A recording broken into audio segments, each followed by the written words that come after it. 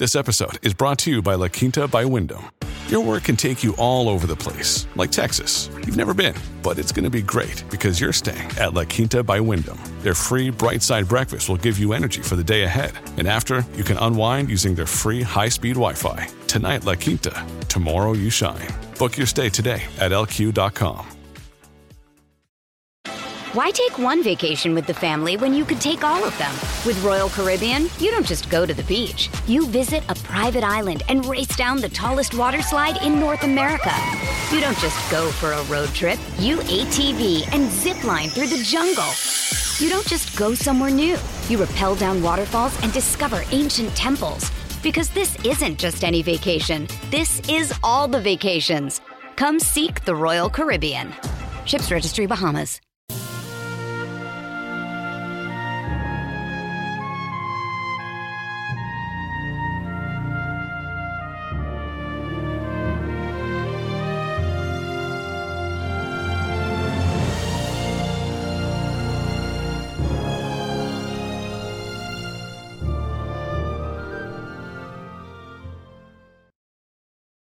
Welcome back, everyone, to 1001 Best of Jack London.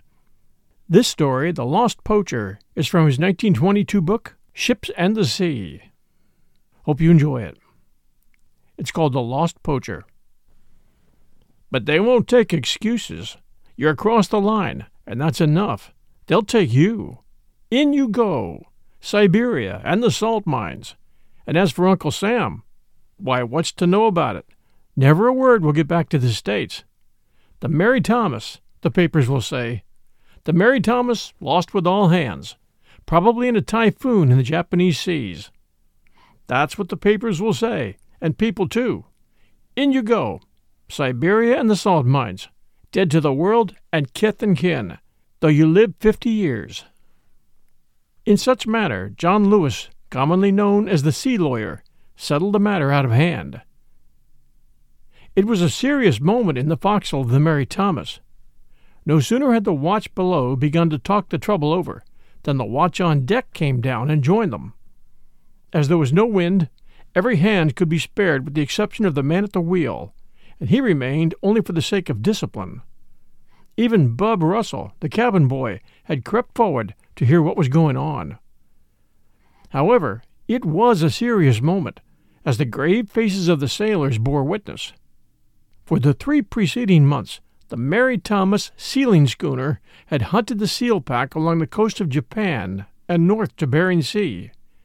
Here, on the Asiatic side of the sea, they were forced to give over the chase, or rather, to go no farther, for beyond, the Russian cruisers patrolled forbidden ground where the seals might breed in peace.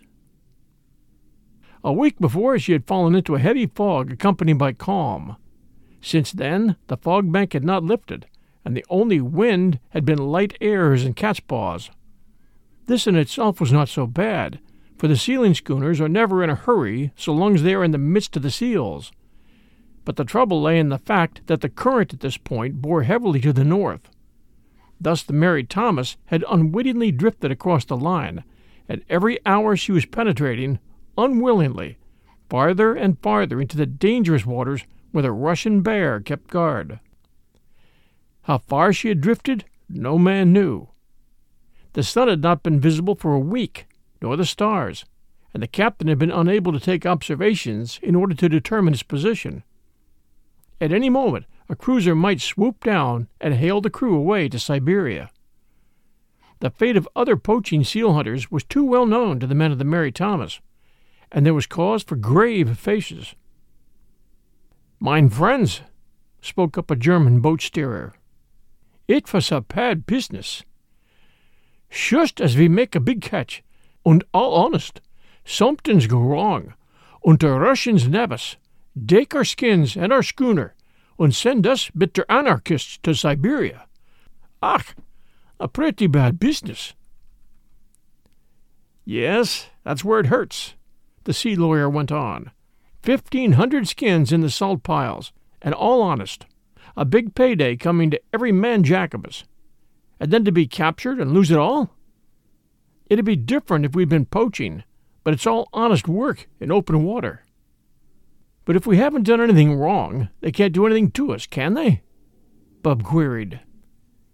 It strikes me as how it ain't the proper thing for a boy of your age shoving in when his elders is talking, protested an English sailor from over the edge of his bunk. Oh, that's all right, Jack, answered the sea lawyer. He's a perfect right to. Ain't he just as liable to lose his wages as the rest of us? Wouldn't give threepence for them, Jack sniffed back. He had been planning to go home and see his family in Chelsea when he was paid off, and he was now feeling rather blue over the highly possible loss not only of his pay, but of his liberty. How are they to know? The sea lawyer asked in answer to Bub's previous question. Here we are in forbidden water. How do they know but what we came here on our own account? Here we are, 1,500 skins in the hold. How do they know whether we got them in open water or in the closed sea? Don't you see, Bub? The evidence is all against us. If you caught a man with his pockets full of apples, like those which grow on your tree, and if you caught him in your tree besides, what would you think if he said he couldn't help it, and he had just been sort of blown there, and that anyway those apples came from some other tree? What would you think, eh? Bub saw it clearly when put in that light, and shook his head despondently. You'd rather be dead than go to Siberia, one of the boat pullers said. They put you in the salt mines and work you till you die, never see daylight again. Why, I've heard tell of one fellow that was chained to his mate, and that mate died, and they were both chained together. And if they send you to the quicksilver mines, you get salivated. I'd rather be hung than salivated. What's salivated? Jack asked, suddenly sitting up in his bunk at the hint of fresh misfortunes. Why, the quicksilver gets into your blood. I think that's the way. And your gums all swell like you had the scurvy, only worse, and your teeth get loose in your jaws, and big ulcers form, and then you die horrible. The strongest man can't last long a mining quicksilver. A bad business, the boat steerer reiterated, dolorously, in the silence which followed. A bad business. I wish I was in Yokohama, eh? What was that? The vessel had suddenly heeled over. The decks were aslant. A tin pannikin rolled down the inclined plane, rattling and banging. From above came the slapping of canvas and the quivering rat-tat-tat of after-leach of the loosely stretched foresail. Then the mate's voice sang down the hatch. All hands on deck, and make sail! Never had such summons been answered with more enthusiasm. The calm had broken. The wind had come, which was to carry them south into safety. With a wild cheer, all sprang on deck. Working with mad haste, they flung out topsails, flying jibs, and staysails. As they worked, the fog bank lifted, and the black vault of heaven, bespangled with the old familiar stars, rushed into view. When all was shipshape, the Mary Thomas was lying gallantly over on her side to a beam wind and plunging ahead due south. We'll return with The Lost Poacher by Jack London right after these sponsor messages. Why take one vacation with the family when you could take all of them? With Royal Caribbean, you don't just go to the beach. You visit a private island and race down the tallest water slide in North America. You don't just go for a road trip. You ATV and zip line through the jungle. You don't just go somewhere new. You rappel down waterfalls and discover ancient temples. Because this isn't just any vacation. This is all the vacations. Come seek the Royal Caribbean. Ships Registry, Bahamas. Another day is here, and you're ready for it. What to wear? Check. Breakfast, lunch, and dinner? Check. Planning for what's next and how to save for it? That's where Bank of America can help. For your financial to-dos, Bank of America has experts ready to help get you closer to your goals. Get started at one of our local financial centers or 24/7 in our mobile banking app. Find a location near you at bankofamerica.com/talktous. What would you like the power to do? Mobile banking requires downloading the app and is only available for select devices. Message and data rates may apply. Bank of America N.A., member FDIC. And now, back to our story. "Steamer's lights ahead on the port bow, sir," cried the lookout from his station on the forecastle head. There was excitement in the man's voice. The captain sent Bub below for his night glasses. Everybody crowded to the lee rail to gaze at the suspicious stranger, which already began to loom up vague and indistinct. In those unfrequented waters, the chance was 1 in 1,000 that it could be anything else than a Russian patrol. The captain was still anxiously gazing through the glasses when a flash of flame left the stranger's side, followed by the loud report of a cannon. The worst fears were confirmed. It was a patrol, evidently firing across the bows of the Mary Thomas in order to make her heave to. "Hard down with the helm!" the captain commanded the steersman, all the life gone out of his voice. Then to the crew, "Back over the jib and foresail. Run down the flying jib. Clew up the fore topsail, and all aft here, and swing on the main sheet." The Mary Thomas ran into the eye of the wind, lost headway, and fell to courtesying gravely to the long seas rolling up from the west. The cruiser steamed a little nearer and lowered a boat. The sealers watched in heartbroken silence. They could see the white bulk of the boat as it was slacked away to the water, and its crew sliding aboard. They could hear the creaking of the davits and the commands of the officers. Then the boat sprang away under the impulse of the oars and came toward them. The wind had been rising, and already the sea was too rough to permit the frail craft to lie alongside the tossing schooner. But watching their chance, and taking advantage of the boarding ropes thrown to them, an officer and a couple of men clambered aboard. The boat then sheered off into safety and lay to its oars, a young midshipman sitting in the stern and holding the yoke lines in charge. The officer, whose uniform disclosed his rank as that of a second lieutenant in the Russian Navy, went below with the captain of the Mary Thomas to look at the ship's papers. A few minutes later he emerged, and upon his sailors removing the hatch covers, passed down into the hold with a lantern to inspect the salt piles. It was a goodly heap which confronted him. 1,500 fresh skins, the season's catch, and under the circumstances, he could have had but one conclusion. "I am very sorry," he said in broken English to the sealing captain when he again came on deck, "but it's my duty, in the name of the Tsar, to seize your vessel as a poacher caught with fresh skins in the closed sea. The penalty, as you may know, is confiscation and imprisonment." The captain of the Mary Thomas shrugged his shoulders in seeming indifference and turned away. Although they may restrain all outward show, strong men, under unmerited misfortune, are sometimes very close to tears. Just then the vision of his little California home and of the wife and 2 yellow-haired boys was strong upon him, and there was a strange, choking sensation in his throat which made him afraid that if he attempted to speak, he would sob instead. And also there was upon him the duty he owed his men. No weakness before them, for he must be a tower of strength to sustain them in misfortune. He had already explained to the second lieutenant, and knew the hopelessness of the situation. As the sea lawyer had said, the evidence was all against him. So he turned aft, and fell to pacing up and down the poop of the vessel, over which he was no longer commander. The Russian officer now took temporary charge. He ordered more of his men aboard, and had all the canvas clewed up and furled snugly away. While this was being done, the boat plied back and forth between the 2 vessels, passing a heavy hawser, which was made fast to the great towing bitts on the schooner's forecastle head. During all this work, the sealers stood about in sullen groups.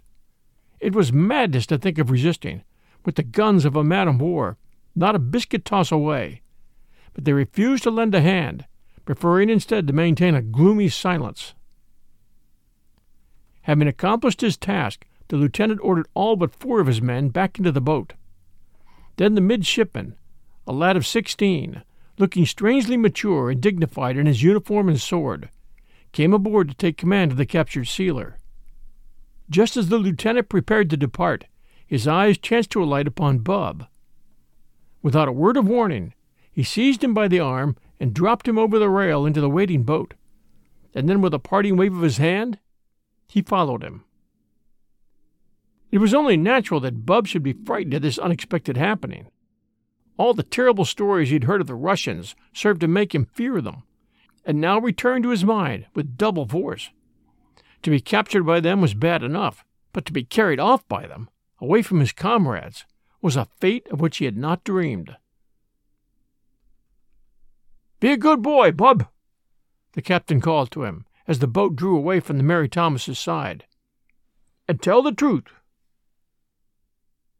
"Aye, aye, sir," he answered, bravely enough, by all outward appearance. He felt a certain pride of race, and was ashamed to be a coward before these strange enemies, these wild Russian bears.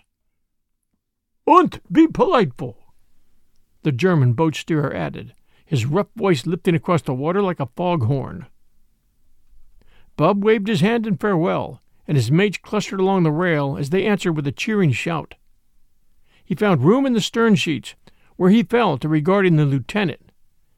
He didn't look so wild or bearish, after all, very much like other men, Bub concluded, and the sailors were much the same as all other man-of-war's men he'd ever known. Nevertheless, as his feet struck the steel deck of the cruiser, he felt as if he had entered the portals of a prison. For a few minutes he was left unheeded. The sailors hoisted the boat up and swung it in on the davits. Then great clouds of black smoke poured out of the funnels, and they were under way to Siberia. Bub could not help but think. He saw the Mary Thomas swing abruptly into the line as she took the pressure from the hawser, and her sidelights, red and green, rose and fell as she was towed through the sea. Bub's eyes dimmed at the melancholy sight, but just then the lieutenant came to take him down to the commander, and he straightened up and set his lips firmly, as if this were a very commonplace affair, and he were used to being sent to Siberia every day in the week. The cabin in which the commander sat was like a palace compared to the humble fittings of the Mary Thomas, and the commander himself, in gold lace and dignity, was a model, august personage, quite unlike the simple men who navigated his schooner on the trail of the seal pack. Bub now quickly learned why he had been brought aboard, and in the prolonged questioning which followed, told nothing but the plain truth. The truth was harmless.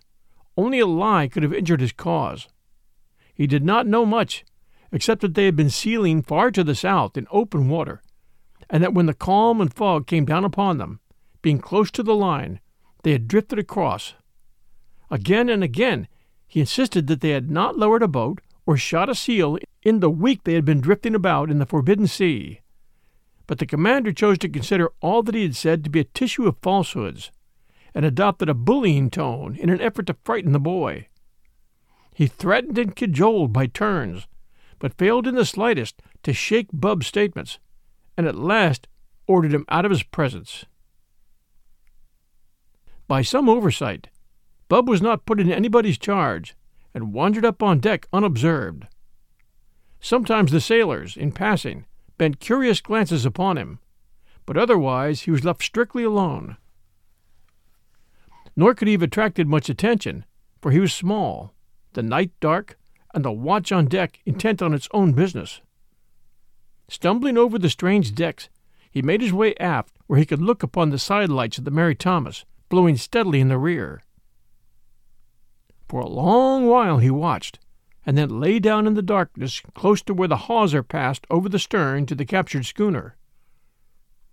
Once an officer came up and examined the straining rope to see if it were chafing, but Bub cowered away in the shadows undiscovered. This, however, gave him an idea which concerned the lives and liberties of 22 men, and which was to avert crushing sorrow from more than one happy home many thousand miles away.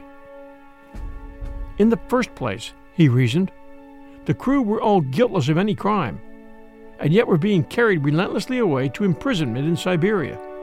A living death, he had heard, and he believed it, implicitly. In the second place, he was a prisoner, hard and fast, with no chance of escape. In the third, it was possible for the 22 men on the Mary Thompson to escape. The only thing which bound them was a 4-inch hawser. They dare not cut it at their end, for a watch was sure to be maintained upon it by their Russian captors. But at this end, at his end. Bub did not stop to reason further. Wriggling close to the hawser, he opened his jackknife and went to work. The blade was not very sharp, and he sawed away, rope yarn by rope yarn, the awful picture of the solitary Siberian exile he must endure growing clearer and more terrible at every stroke. Such a fate was bad enough to undergo with one's comrades, but to face it alone seemed frightful, and besides, the very act he was performing was sure to bring greater punishment upon him. In the midst of such somber thoughts, he heard footsteps approaching. He wriggled away into the shadow.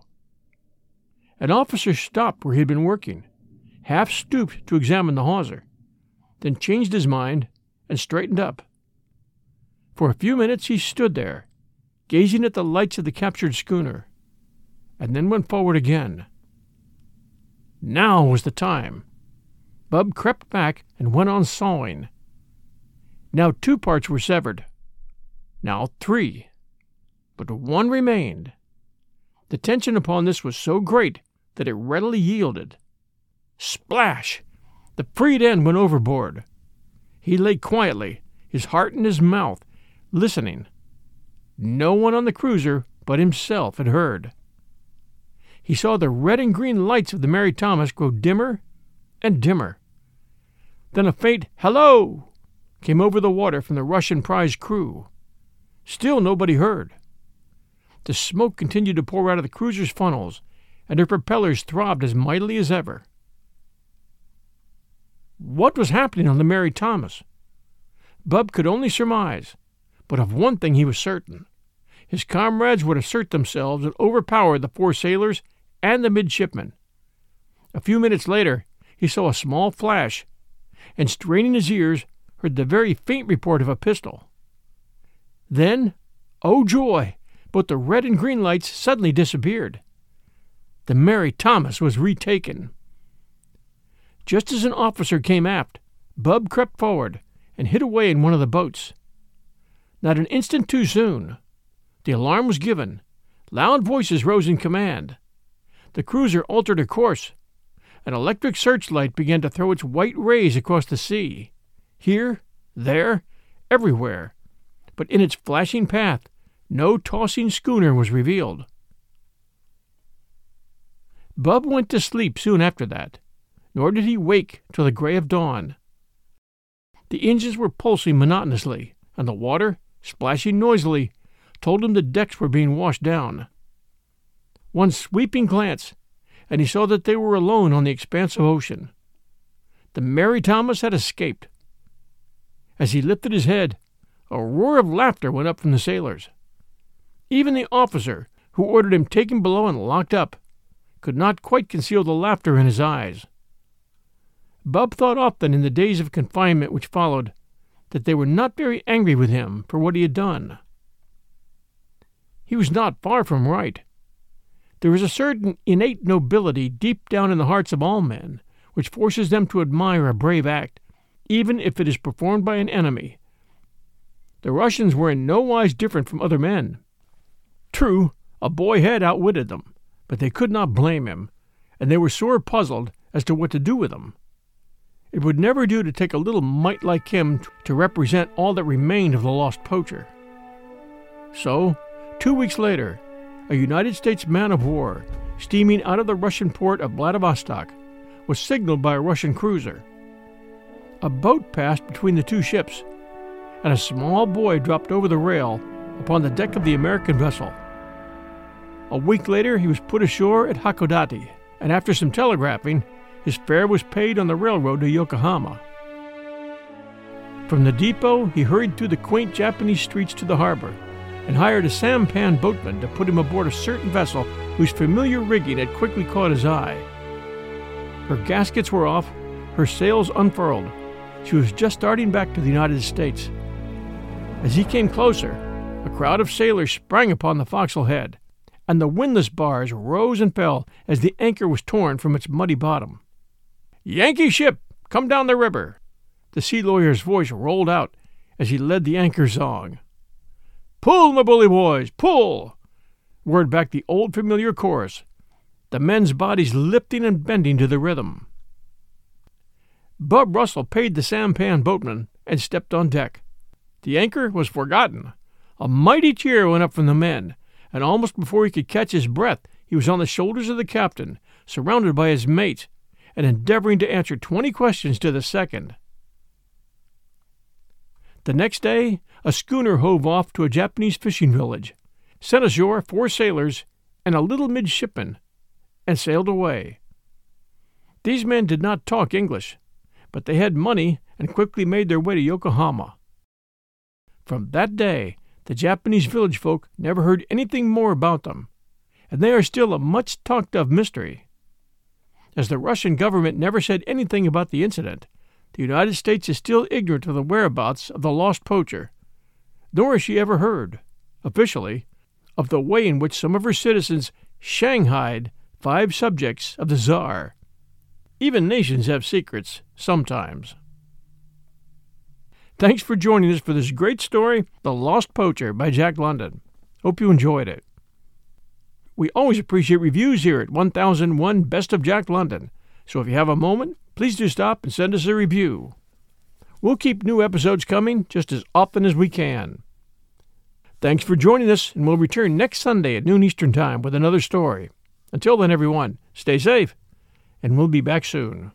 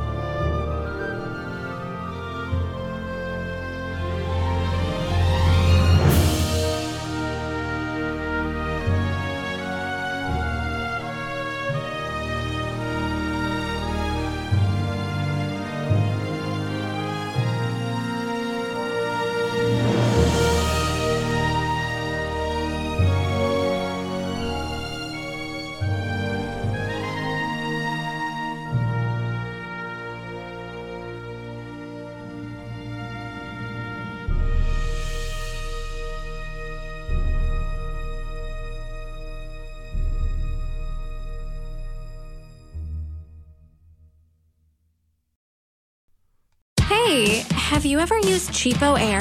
For years, and I really like it. With Cheapo Air, you can book online, use their app, or even over the phone. They've got great prices on over 500 airlines and millions of accommodations. They're my go-to for travel planning. And if you join their Club Miles program, you can earn points to save on the cost of your travel. Book on the app, and you get double points. Sounds like it's time I tried Cheapo Air. Call Cheapo Air at 855-247-3279 or visit cheapoair.com/podcast.